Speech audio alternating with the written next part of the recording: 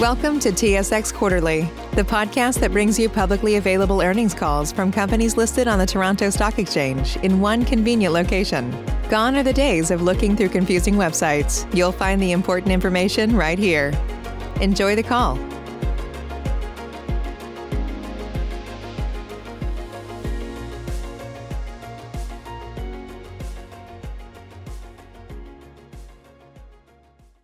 Good morning and welcome to the Restaurant Brands International Fourth Quarter 2020 Earnings Conference Call. All participants will be in listen-only mode. Should you need assistance, please signal a conference specialist by pressing the star key followed by 0. After today's presentation, there will be an opportunity to ask questions. To ask a question, you may press star then 1 on your telephone keypad. You will hear a tone to confirm that you are in the queue. To exit the question queue, you may press star then 2. All callers will be limited to one question. Please note, this event is being recorded. I would now like to turn the conference over to Chris Brigleb. Please go ahead. Chris Brigleb, RBI's Head of Investor Relations. Please go ahead. Thank you, operator. Good morning, everyone, and welcome to Restaurant Brands International's earnings call for the fourth quarter ended December 31st, 2020. As a reminder, a live broadcast of this call may be accessed through the Investor Relations webpage at investor.rbi.com, and a recording will be available for replay. Joining me on the call today are Restaurant Brands International's CEO, Jose Cil, COO, Josh Kobza, and CFO, Matt Dunnigan.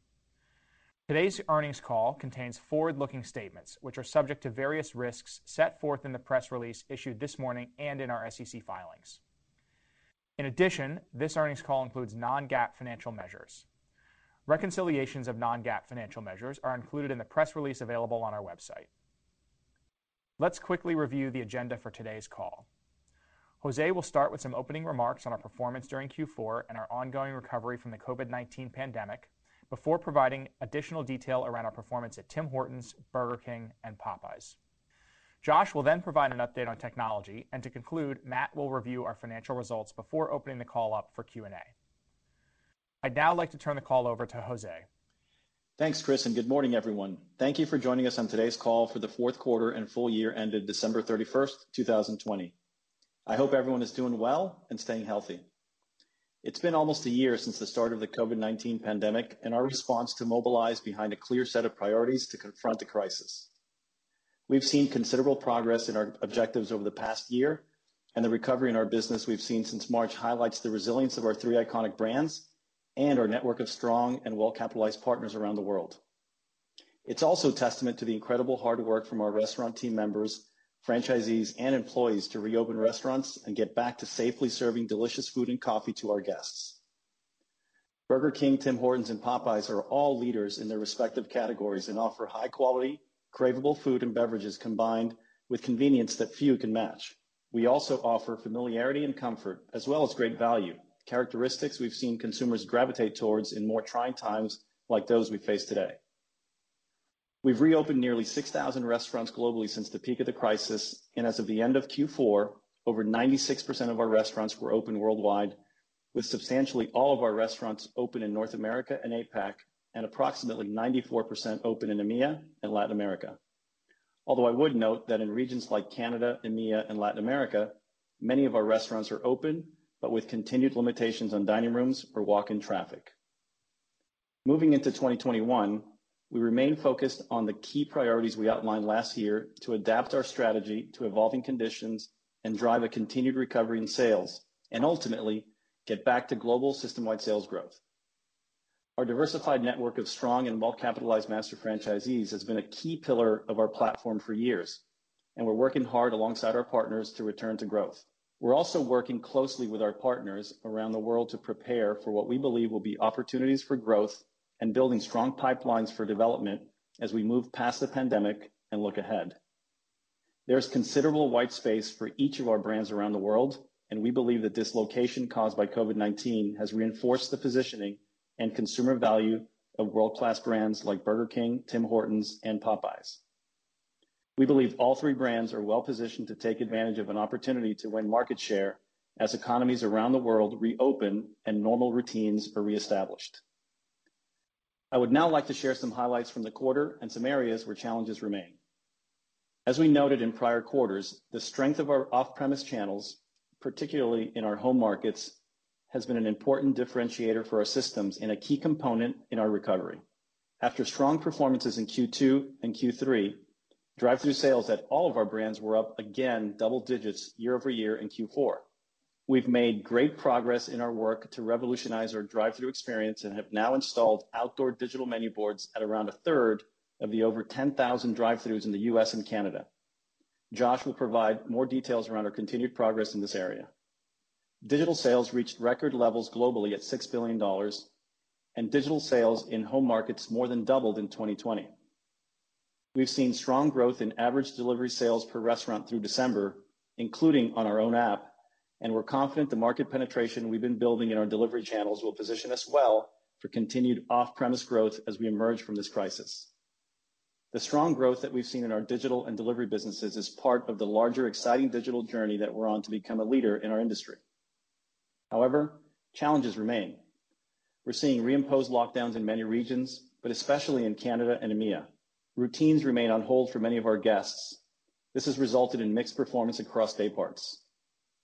Breakfast remains significantly impacted at Tim's Canada and Burger King US, especially in core urban areas. Late night continues to struggle as well, especially where restrictions and limitations on nightlife are more prevalent. Despite these challenges, we spent 2020 investing in priorities essential to our brands. This past year, we announced our Restaurant Brands for Good framework and published a number of major initiatives for Burger King, Tim Hortons, and Popeyes. We launched the Real Whopper, our flagship iconic sandwich, without colors, flavors, or preservatives from artificial sources in all Burger King restaurants in the US and more than a dozen key international markets.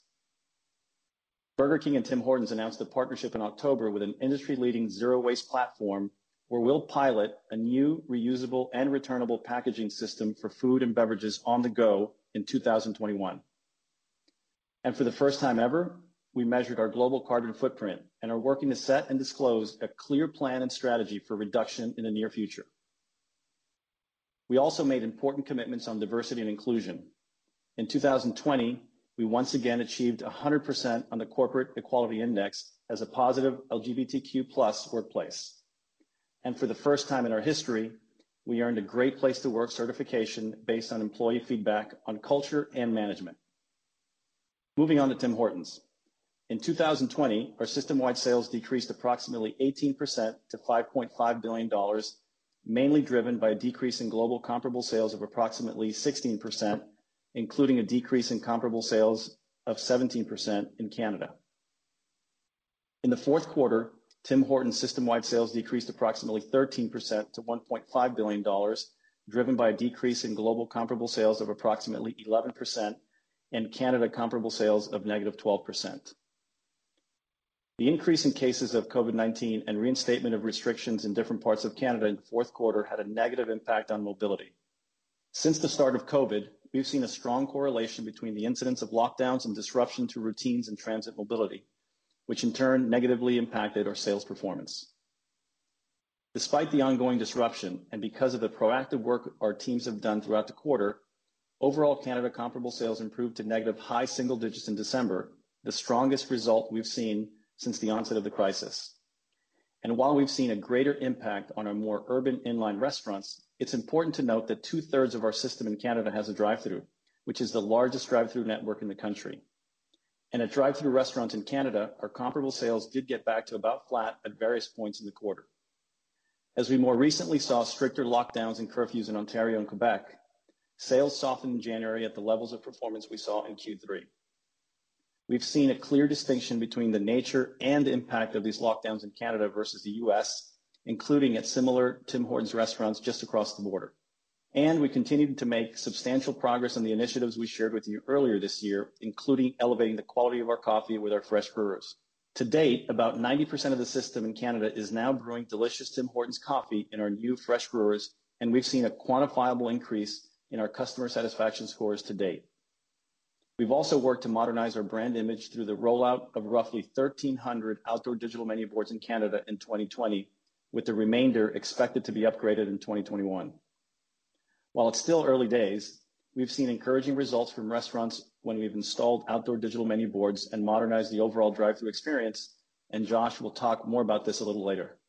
Finally, we innovated on our core offerings with successful launches from products like the new and much improved Dark Roast, Tim's Cravables, and Freshly Cracked Eggs last week.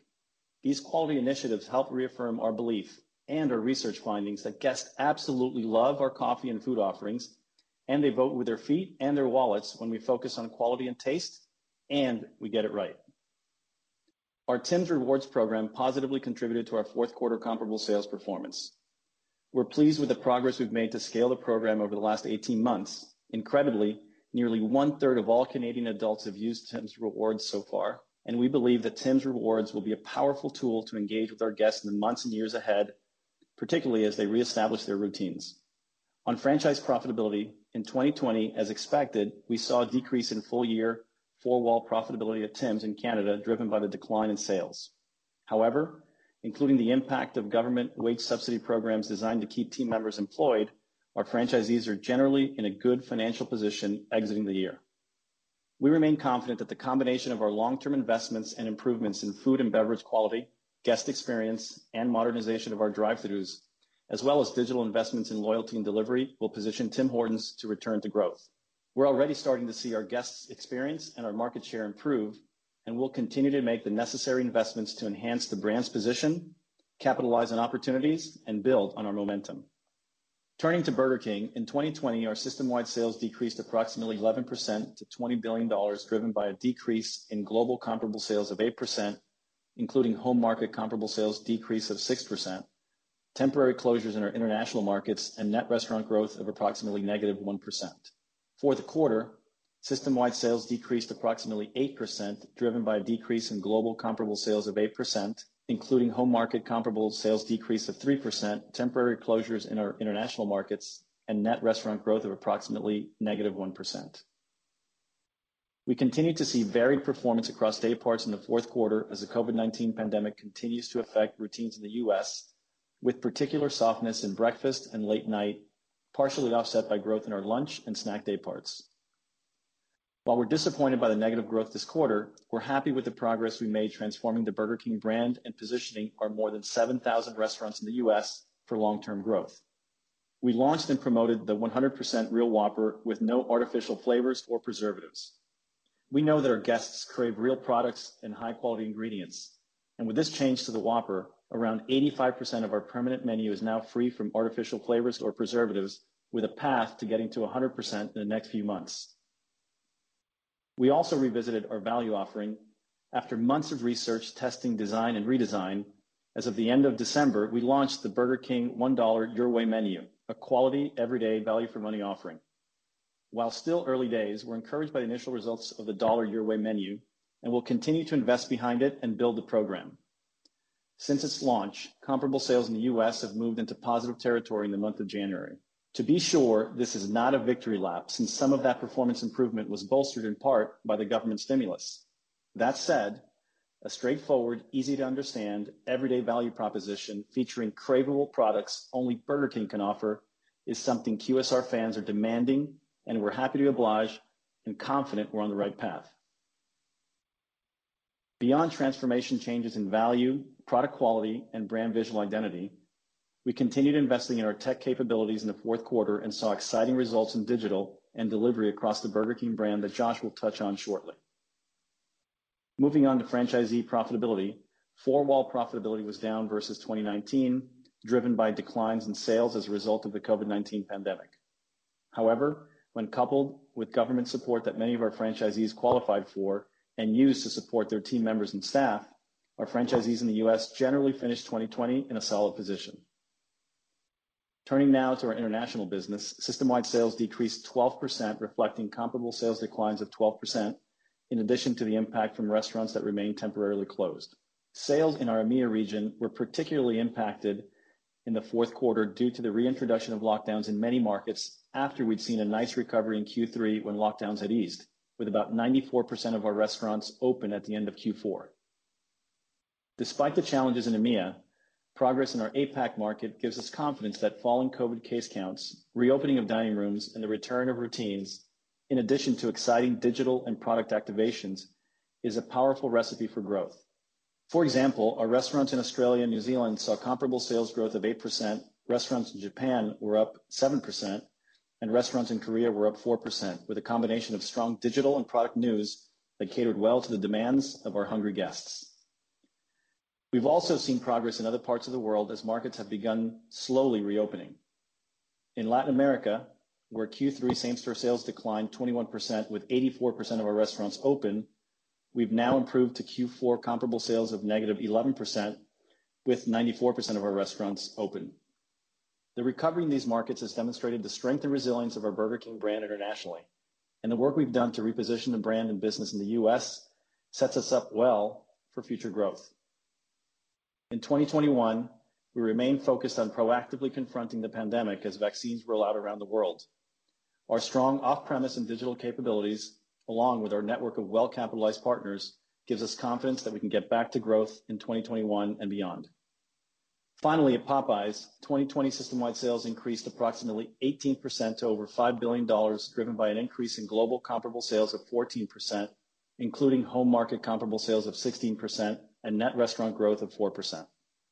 Fourth quarter system-wide sales decreased approximately 1%, driven by a decrease in global comparable sales of approximately 6%, which was partially offset by net restaurant growth of 4%.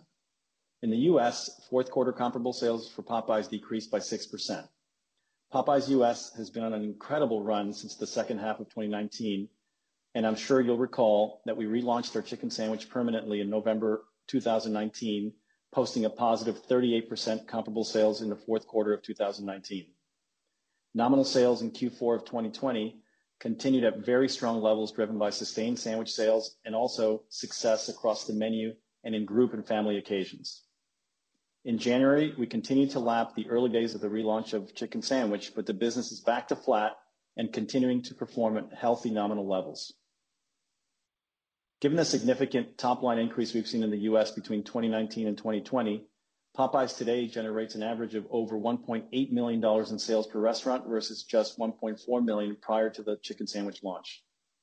This strong growth in top line has led to record levels of four-wall profitability for Popeyes franchisees in the U.S., making Popeyes one of the most exciting and profitable QSR concepts in the U.S. As we've mentioned in the past, a large part of this growth is attributable to the chicken sandwich, but we continue to see significant growth across every category of our menu. The compelling unit economics and the consumer demand for more access to the brand have created a tremendous amount of appetite for new development. This has allowed us to develop new restaurants at a healthy pace in 2020 and continue building a strong pipeline of restaurants with an outstanding set of partners, existing and new. While the pandemic disrupted construction and permitting timelines last year, we're nonetheless making progress on our goal to transform Popeyes into a mainstream national brand. In fact, and despite the environment, 2020 was a strong year for growth for Popeyes in the U.S. with 132 net restaurant growth. We also made good progress expanding the brand's reach globally, entering several new markets and executing deals to enter several more. Now addressing development across all of our brands, you remember that in Q2, during the depths of the crisis, we laid out our views on unit growth for 2020 and 2021. We said that in 2020, we would take advantage of the challenging business environment to proactively optimize our restaurant portfolios by closing underperforming restaurants around the world. We did just that and closed just under 1,200 restaurants in 2020, representing about 4% of global restaurants, but only about 2% of global system-wide sales. Not only is this healthy and positive for our brand image, but it positively impacts franchisee profitability and frees up resources for our franchisees to redeploy into building newer, better, and more profitable restaurants. And importantly, in 2020, our incredible network of restaurant owners also opened 1,100 restaurants around the world despite the challenges they faced in light of COVID. They were able to do this because of compelling unit economics and strong consumer demand. This gives us confidence that we can deliver net restaurant growth in 2021 in line with what we delivered in 2018 and 2019. With that, I'll now turn it over to Josh to talk more about technology. Josh? Thanks, Jose, and good morning, everyone. We continued to make significant progress this quarter on our goal to build an industry-leading technology platform and grow sales across digital channels. During Q4, digital sales in the U.S. represented 8% of total sales at Burger King and over 16% of total sales at Popeyes. And at Tim Hortons in Canada, digital sales represented 23% of total sales during the quarter. Digital sales in our home markets more than doubled versus a year ago. This continued momentum reinforces our belief that the wave of digital adoption we've seen in the wake of the pandemic has represented a step change in terms of how our guests interact with our brands and how we serve them going forward. Delivery remained a key driver of growth, with delivery sales at Burger King and Popeyes up over 2 times and 3 times in 2020, respectively, versus 2019. At Tim's, delivery sales are now up about 14 times versus 2019. We've achieved essentially full coverage across our brands and home markets, with approximately 10,000 restaurants offering the service via multiple aggregators and through our own apps. This year, we are bringing greater focus to our white label delivery program, which allows our guests to order food directly through our own brand app or website with delivery fulfillment from third parties. In Q4, we made important advances in our Tim's Rewards program as well. We've shared with you previously our focus on increasing registration amongst our guests so that we can actively engage with them and offer tailored rewards. We successfully shifted to a fully registered program and are encouraged by positive trends we are seeing on registration. We are still very much in the early innings, but we are actively refining our features and segmentation so that over time we'll be able to drive increased engagement and share more compelling offers with our guests. At Burger King, we've made great progress with the app, improving the user experience, increasing monthly active users, and we think a great next step for Burger King could be loyalty. We are currently testing a program in select markets, and we're excited about its potential for the brand in the long term. In our efforts to deliver an improved and more personalized experience to our guests, we continue to make significant progress with our initiative to upgrade our drive-thrus with the installation of outdoor digital menu boards. We've now installed them in over 1,700 Tim Hortons drive-thrus across the U.S. and Canada, and over 1,900 Burger King drive-thrus in the U.S., and expect to have completed the considerable majority of the remaining installations by the end of this year. We will also install units at the majority of our Popeyes restaurants in 2021. Though it's still early days, we're encouraged by the impact on speed of service as guests can more easily read our menus on the bright, easier-to-read screens. As a result of this and other improvements, we have seen meaningful increases in guest satisfaction in many of the locations where we've brought this new and improved experience. And we've also seen an uplift in check in locations where our new predictive selling technology has been implemented. As we look into 2021 and beyond, we'll be focused on integrating the mobile experience with the drive-thru and our menu boards across our brands. We have been on an exciting digital journey to become a leader in our industry, and we have attracted strong digital and technology talent to join our global team and work on these strategic projects. We've made investments in e-commerce platforms that now support both home markets and an increasing number of our international markets.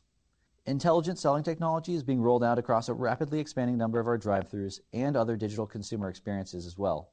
And we will also be investing to improve restaurant operating systems that drive efficiency and guest satisfaction, as well as rapid integration with our e-commerce channels.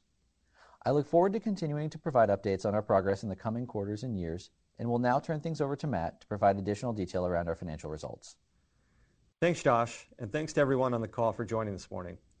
In 2020, our full-year consolidated system-wide sales were approximately $30.7 billion, representing a 9% decrease year-over-year and reflecting the impact of COVID-19 on our results across regions. Consolidated adjusted EBITDA was $1,864 million, representing a nearly 18% organic decrease year-over-year. In the fourth quarter, consolidated system-wide sales decreased 8% to about $8.2 billion, while consolidated adjusted EBITDA was just over $500 million, representing a 20% organic decrease year-over-year. Historically, our consolidated adjusted EBITDA growth rate has been closer to our system-wide sales growth. However, in 2020, we saw increased volatility related to the impacts of the pandemic, as well as the steps we've taken to reinforce our plans by investing behind our people. More specifically, in the fourth quarter, there were several factors that contributed to the difference in our consolidated growth rates. First, our year-over-year performance across all three brands reflected proactive G&A investments in our digital and technology initiatives, as well as adding strong new hires in key areas of the business like marketing, field operations, and technology. As we've discussed, building out best-in-class technology assets is a top strategic priority, which we believe will unlock exciting new avenues for growth over time. Together, These investments, combined with some year-over-year timing shifts in G&A, affected our growth rate by about -3% in the fourth quarter. Looking ahead, we expect to continue investing across these key areas of our business in 2021, including the important technology initiatives Josh just mentioned. And while there were some timing impacts in Q4 that will roll off, we think that overall, the annualized level for the quarter is fairly representative of capturing the investments we plan to make this year. Second, beyond the year-over-year sales decline, there were a few other moving pieces in our supply chain results that impacted our EBITDA growth by approximately -2% in the quarter. In addition to some normal fluctuations in product mix and commodities, our operating costs were higher in the quarter as we worked through the final go-live transition of our distribution center project and continued to see some effects of fixed cost deleveraging, though to a lesser extent than in Q3. Additionally, there were a few benefits from the fourth quarter of 2019 that we lapped, including our Fresh Brewer rollout and the timing of certain vendor discounts. Overall, these effects resulted in a slightly lower margin for the quarter. However, we expect that as the business improves and returns to historical volume levels, our margins will start to recover as well.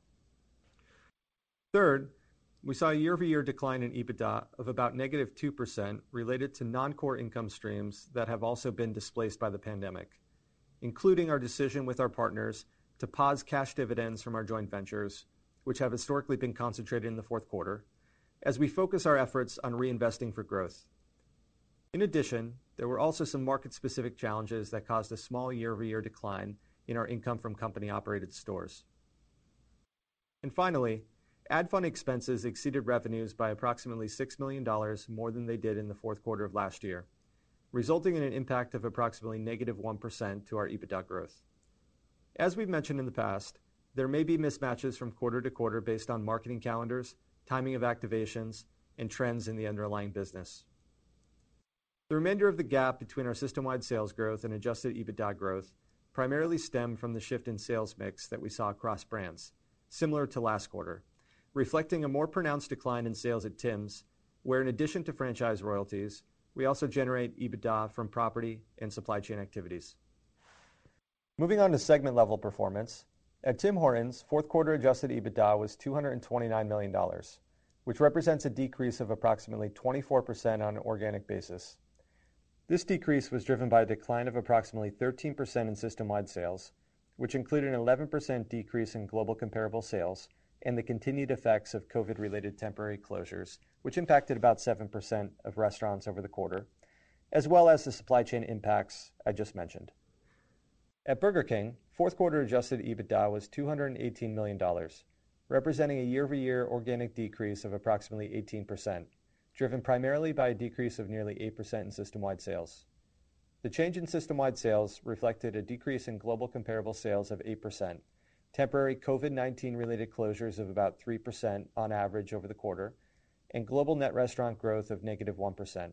In addition, the majority of the ad fund related negative impact to our consolidated adjusted EBITDA was related to Burger King and decreased our adjusted EBITDA growth for the brand by approximately 2%. At Popeyes, fourth quarter adjusted EBITDA was $54 million, representing an organic decrease of about 8%, driven by a decline of approximately 1% in system-wide sales, coupled with some incremental G&A investments and weaker year-over-year performance in company-operated stores more affected by COVID-19. The change in system-wide sales reflected a decrease in global comparable sales of 6% and the temporary closure of about 2% of our restaurants on average over the quarter, partially offset by continued positive global unit growth of 4%. Our full-year adjusted net income was $948 million, which compares to prior year results of $1,274 million. This year-over-year decrease was driven primarily by the decrease in adjusted EBITDA, an increase in non-cash compensation, and unfavorable FX movements, partially offset by a benefit from interest expense savings related to our refinancings. In addition, our adjusted effective tax rate was slightly lower year-over-year at about 19%. Our full-year adjusted diluted EPS was $2.03, compared to $2.72 in the prior year. This decline includes a headwind from unfavorable foreign exchange rate movements, which reduced our adjusted EPS growth rate by approximately 1 percentage point. Now let's discuss our cash generation and capital allocation for the year. The strength of our balance sheet and cash flow efficiency including approximately $800 million of free cash flow in 2020, have allowed us to deal with the pandemic head-on, supporting our brands and driving our business forward throughout the year. And as we look into 2021, we believe these advantages position us very well, with the flexibility needed to manage through the obstacles of this pandemic while we continue investing behind our key priorities and returning significant capital to shareholders, which in 2020 totaled over $1.3 billion through the combination of nearly $1 billion in dividends and $380 million in share repurchases.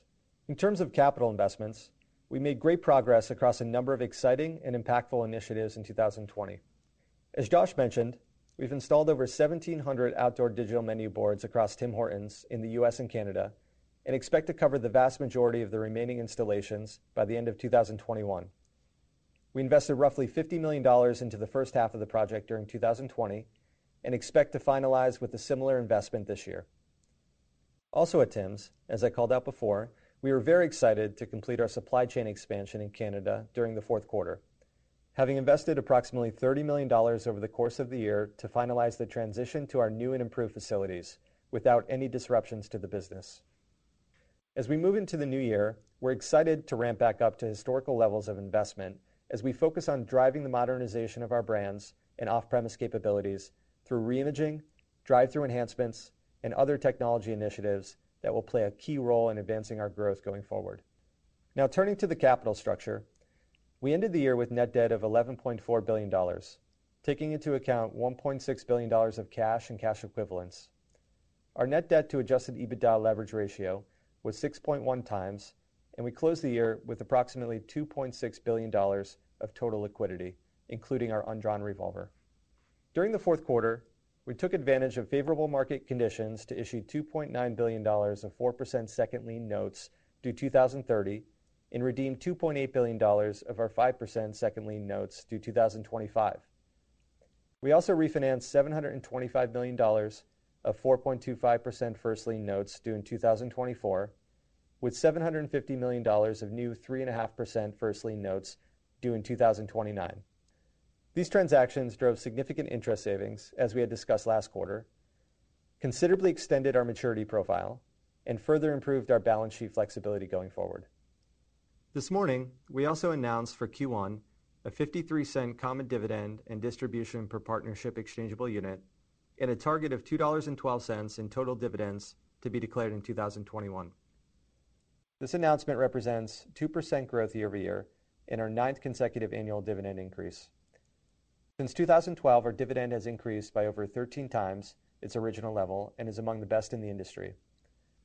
As we've shared in the past, we will maintain a balanced approach to capital allocation, investing behind important growth and technology-oriented initiatives, offering a compelling cash dividend, and allocating excess capital where we believe we can create the most meaningful long-term shareholder value. With that, I'd like to thank everyone for joining us on the call this morning and for all your support. We'll now open the line for questions. Save big on brunch for mom, all in the Kroger app. Get 16-ounce packs of flavorful Angus 90% lean ground sirloin for $4.99 each with a digital coupon. Then buy 2, get 2 free on 12 packs of delicious Coca-Cola, Pepsi, or 7-Up, all with your card. Shop these deals at your local Kroger, less than 5 miles away. Or tap the screen now to download the Kroger app to save big today. Kroger, fresh for everyone. Prices and product availability subject to change. Restrictions apply. See site for details. Operator? Thank you. We will now begin the question and answer session. To ask a question, you may press star then 1 on your telephone keypad. You will hear a tone to confirm that you are in the queue. To exit the question queue, you may press star then 2. All callers will be limited to 1 question. Today's first question comes from Nicole Miller with Piper Sandler. Please go ahead. Thank you, and good morning. Thanks for a great update. I have a lot of questions. I'll ask just one, and I'll ask it on digital. So we now are starting to see brands at scale flex pricing power in the marketplace. I'm thinking about Chipotle, let's say last week talking about 13%, right, in the marketplace.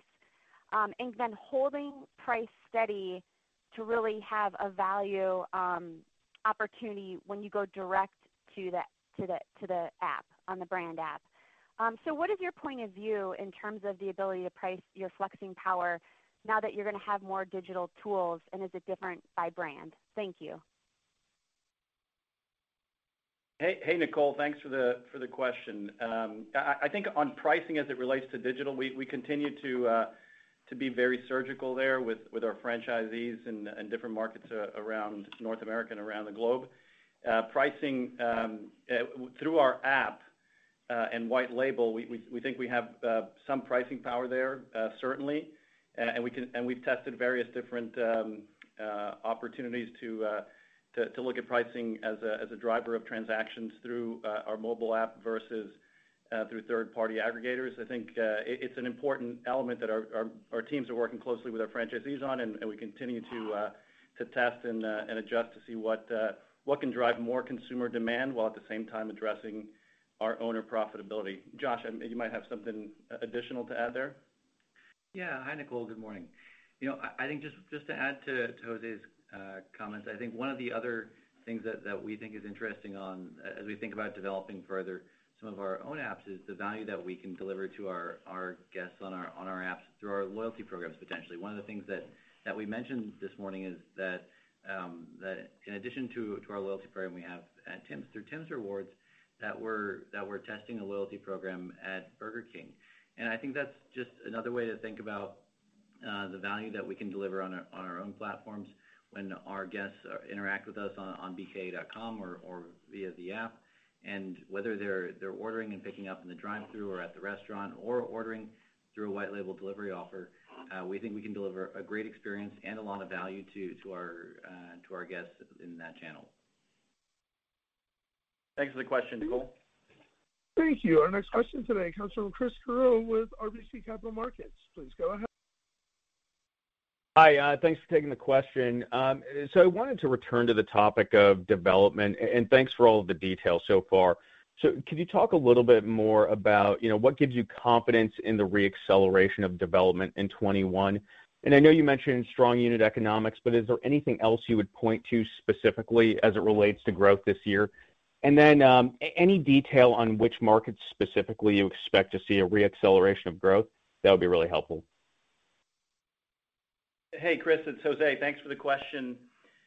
Look, I think what's important about development in our business and at RBI with our three great brands is that our franchisees that are in the business all across the globe, internationally and domestically, whether they've been with us for decades or they've been with us for just a few years, they're all in this to create value for themselves, in some cases for their families, for their investors.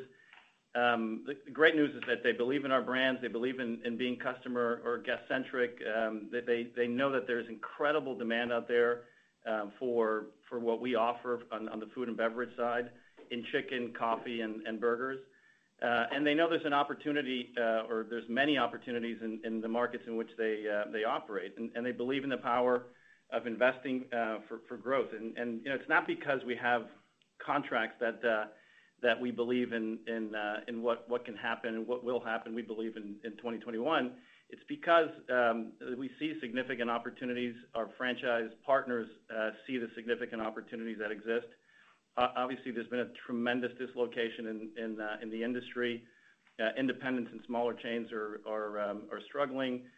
Real estate has become, or opportunities in real estate have become more interesting. Our unit economics, as I mentioned earlier, are strong and compelling for all three brands in domestic and international markets. And so we've seen tremendous opportunities that our franchise partners want to participate in. We have very good visibility into the pipelines and to the process that each of our franchisees in domestic markets and international markets kind of undergo to build their plans from a development standpoint. We work in many cases with them directly as shareholders in those joint ventures in which we have a minority stake in the business.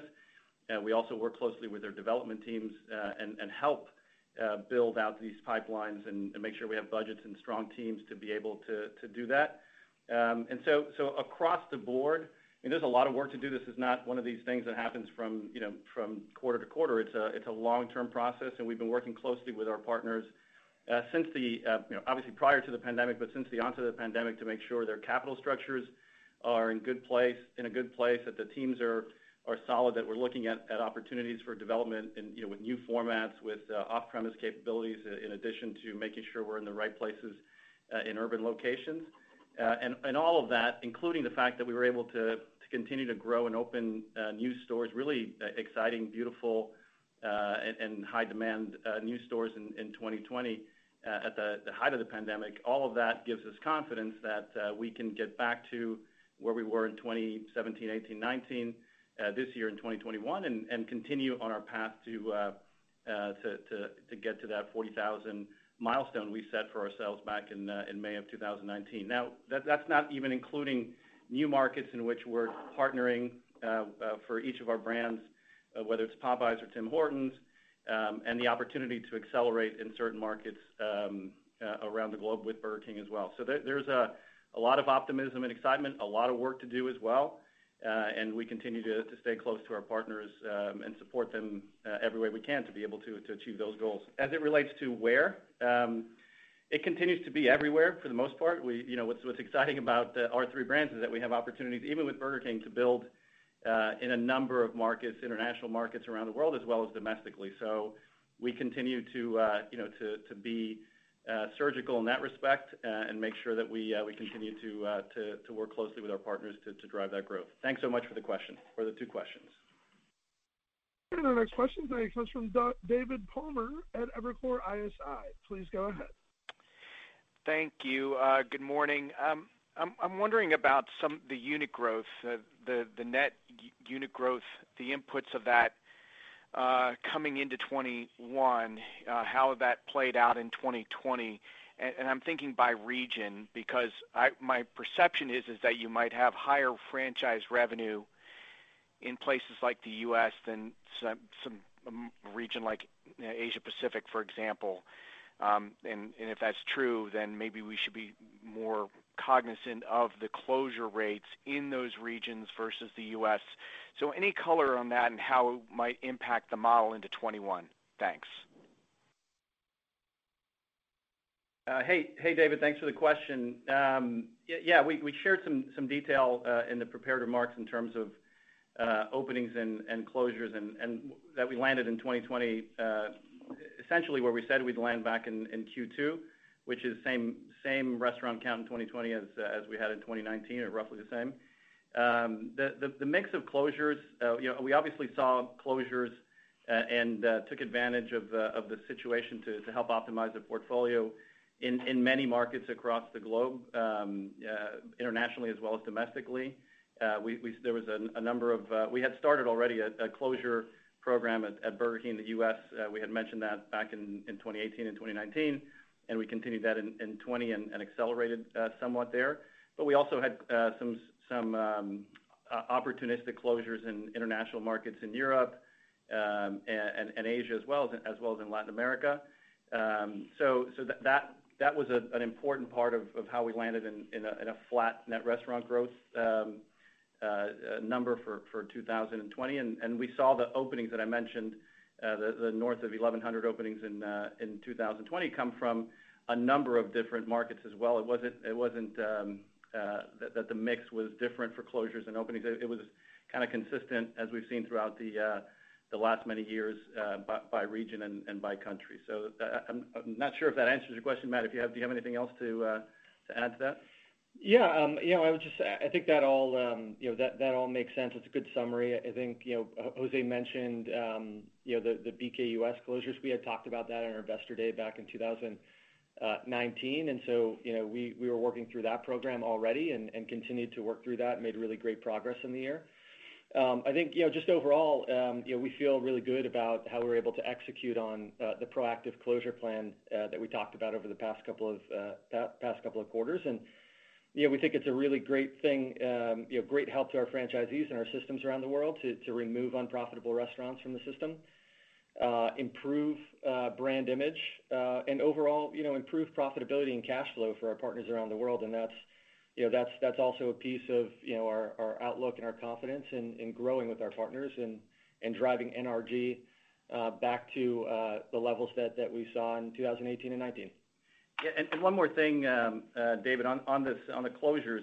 When you look at closures in North America, we talked about this in the context of the U.S. closure plan. The closures that we've delivered so far, the average volume for those stores is even if our average volumes in the U.S. are north of 1.3.5 or 4 for Burger King as an example, the closures are somewhere in the neighborhood of 800,000. So the delta between what we're closing and what we're opening is pretty significant, which is why we keep highlighting the importance of these opportunistic closures to help continue to drive health and profitability in the system for the benefit of our franchisees. Thanks for the question. And our next question today comes from John Glass with Morgan Stanley. Please go ahead. Thanks, and good morning. On the digital menu boards, could you just provide a little bit more of what you're actually, I know it's early days, but what you're experiencing from a lift? You said there was a check benefit, maybe what that has been by the two brands. If there's a throughput benefit, maybe what that's been. And just maybe a mechanics question in the Tim's business, do those flow through the distribution business such that we should be aware of the revenue and potential margin impact? And I know I'm being a little bit greedy here, but just in terms of the G&A commentary, I just want to clarify, despite the puts and takes in the fourth quarter in G&A, that's the right run rate to think about 21, or are you taking something out of that and saying the run rate is lower?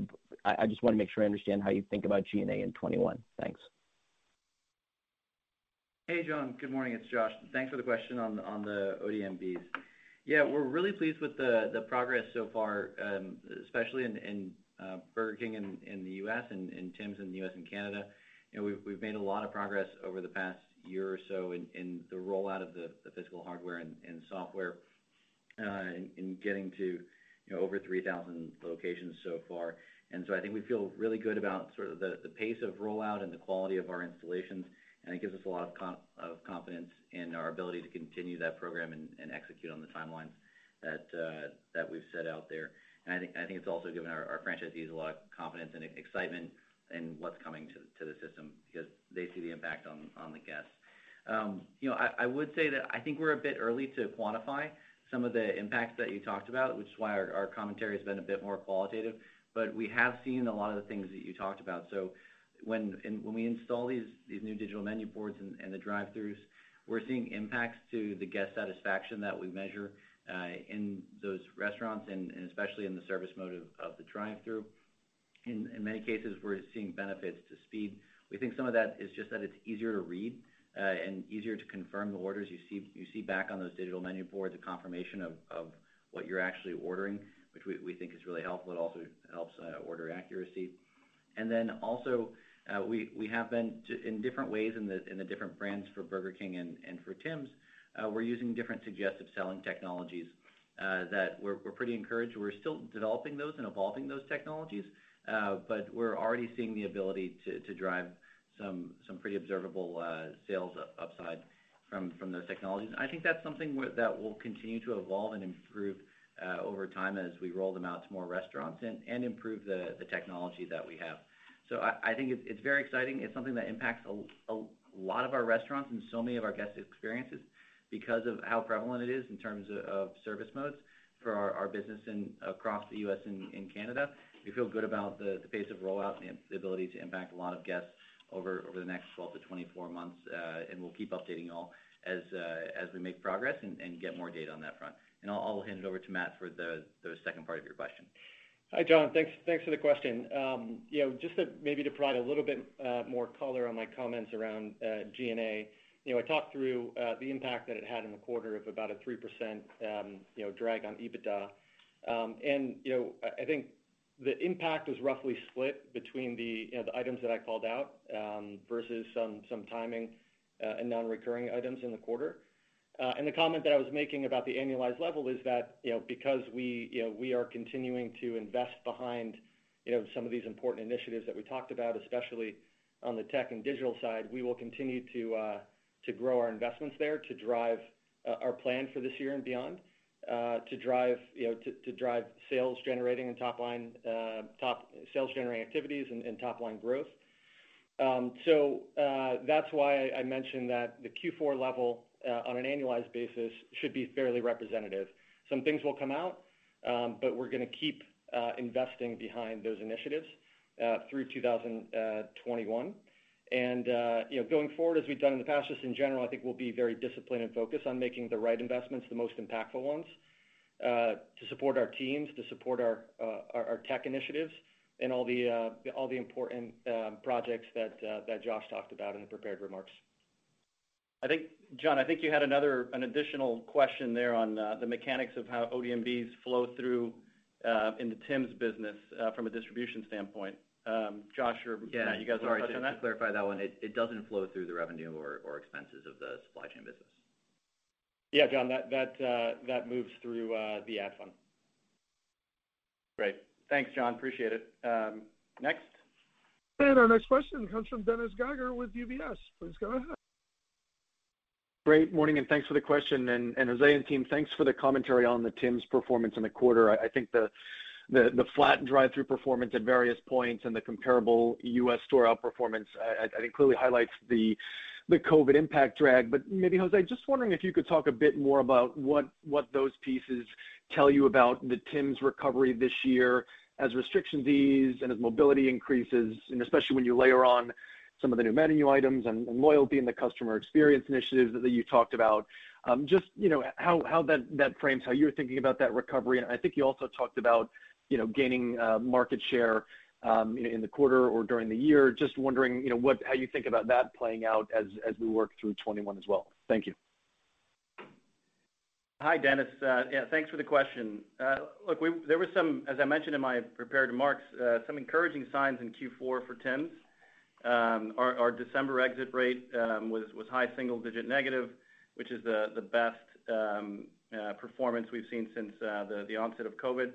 Obviously, we're not doing cartwheels on that, but we are encouraged by the performance and the improvement sequentially that we've seen in the business. We saw the drive-through business perform better and continue to perform better throughout the quarter, and it got to about flat in various points of the fourth quarter. And drive-through continues. We have about 2/3 of our business is drive-throughs in Canada, and we've seen continued momentum there from the beginning of the pandemic through the fourth quarter, and that momentum continues today. Off-premise has been a key driver of sales. We've seen improvements and growth in not only drive-through but also delivery.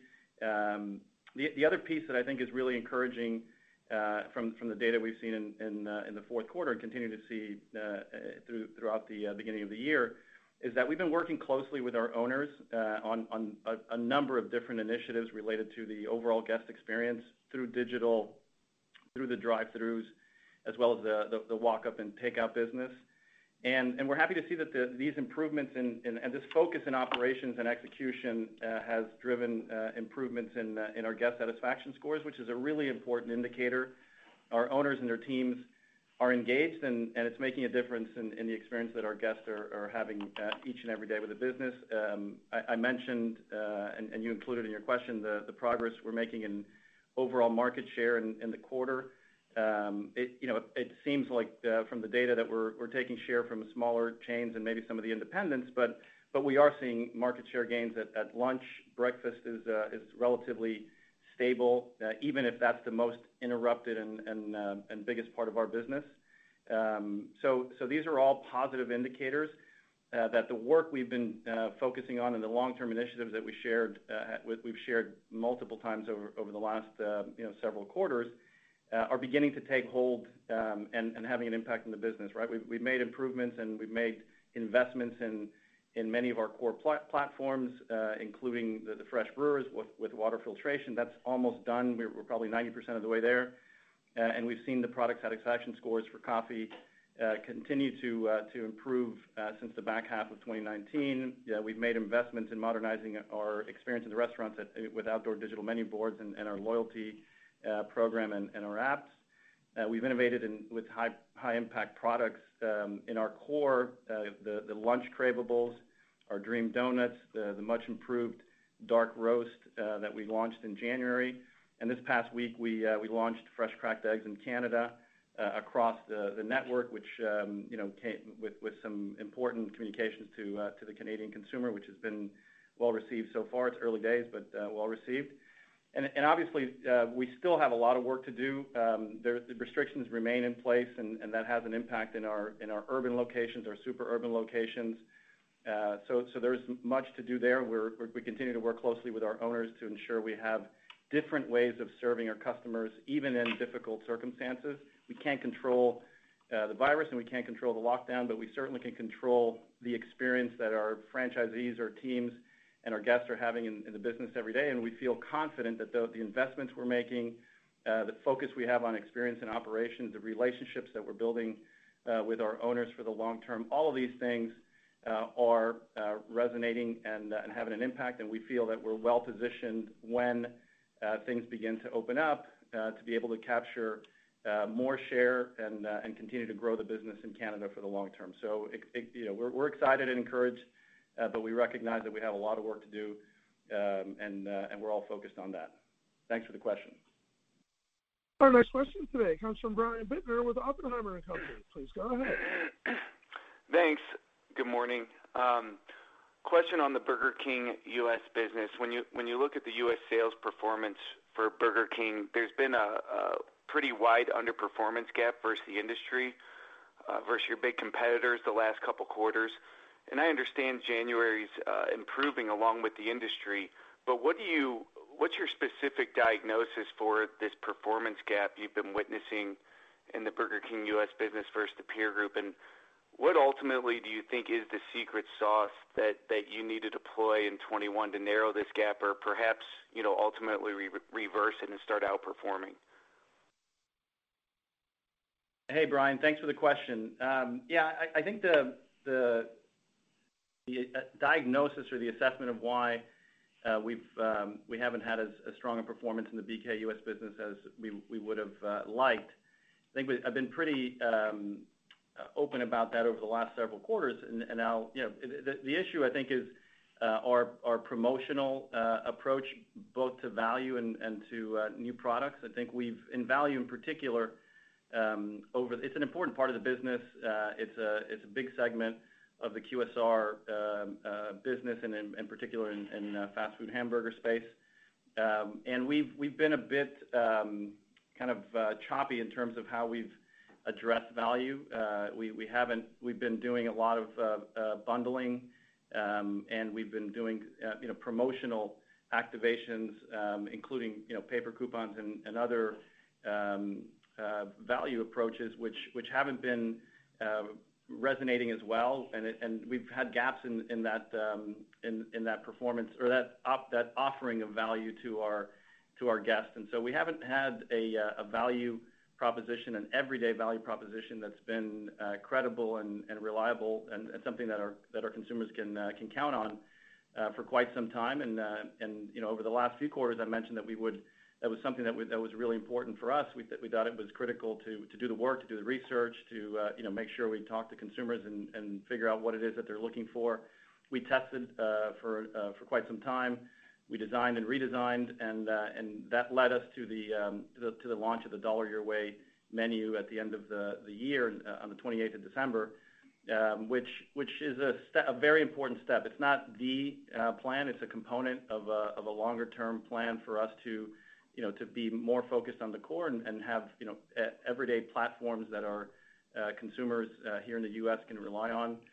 Value is an important one. Continued investment in our core. We talked about the steps we took in the fourth quarter with the Whopper, which is an incredibly important iconic product for the BK brand, and we've seen we've put a lot of investment behind that in communication. We think there's an opportunity in continuing to expand the core offering with chicken, and that's something that we have on the radar for 2021. We think breakfast. We have, as I've mentioned in the past, we have a nice breakfast business that we think can be a much more important part of our mix. It's currently around 13-14%. And we think it could be a much bigger part of our business long term, and we're making the similar investments in terms of quality and making sure we have a broader offering both on product and beverage, and making the commitments for investing behind that with media as well as with digital. And then finally, I think the digital side of our business has been growing. We've seen healthy growth on the delivery front, healthy engagement on our app, and we think there's an exciting opportunity with loyalty at Burger King in the U.S., especially being able to really engage loyal customers through the app in our drive-thrus. So there's a tremendous opportunity on all those areas, and none of these are promotions that we think we should be dropping in at some point in time. These are important platforms that will be, long-standing platforms for the business to drive top line and franchise profitability for years to come. Thanks so much for the question. And today's final question comes from Sara Senatore with Bernstein. Please go ahead. Hi, this is Leo for Sarah. Thanks for taking the question. I have a question on Tim's. As we think about driving comps going forward, now that the core coffee offering has improved, what is the opportunity for specialty beverages like espresso-based in Canada? And on the same topic, what have you seen in terms of the plant-based beverages, and what does that say about Tim's customer receptivity for beverage offerings? Thank you. Thanks for the question. Look, we think that obviously the definition of coffee is expanding. It's not just brewed coffee anymore, and we've made important investments in a number of initiatives related to our core offering over the last 12 months or so. I've talked about that: fresh brewers, water filtration, with the dark roast, and those are important to get the core right. But we've also expanded with dairy alternatives. In the last 12 months, or probably 15 months, we've added almond milk and other offerings that we think, skim milk as well, that we think continue to expand and open up the menu to different customers and giving them the opportunity to enjoy our Tim's coffee and the way they like it. So those are important moves that we've made over the last 12, 15 months. We think there's an opportunity with espresso-based long term. We think there's a tremendous opportunity with cold beverages as well. We've innovated and seen growth throughout the last 12, 15 months on that front, and continue to see that as a tremendous opportunity. But as we've mentioned several times over the last few quarters, we need to get the basics right, and the plan that we've laid out for the Tim's business is all about prioritizing our resources, our energy, and focusing all of our teams on getting back to what made Tim Hortons famous, with quality beverages, quality food offerings, baked goods, and being exceptional at service and connecting well with our communities. We think that over time is going to kind of set the foundation for us to be able to grow, and specialty beverages, expanding into other offerings, I think will be a key part of the growth for Tim's in Canada for years to come. Thanks so much for the question. And ladies and gentlemen, this concludes the question and answer session. I'd like to turn the conference back over to Jose Cil for final remarks. Great. Thanks so much, Rocco. We've made a lot of progress in 2020, a year which none of us expected.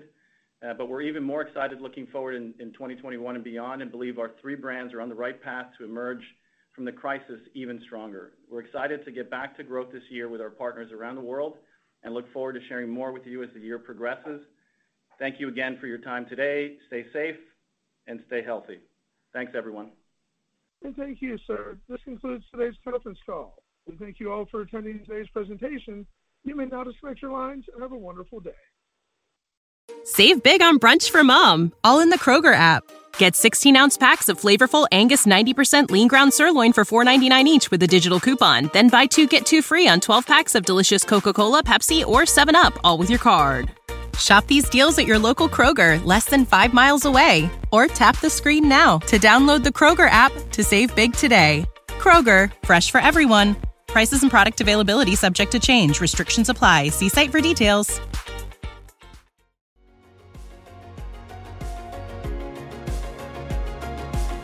Thank you for listening to TSX Quarterly. If you enjoyed the cast, remember to leave a good rating. And remember, for any additional inquiries, please consult the company's investor relations section on their website.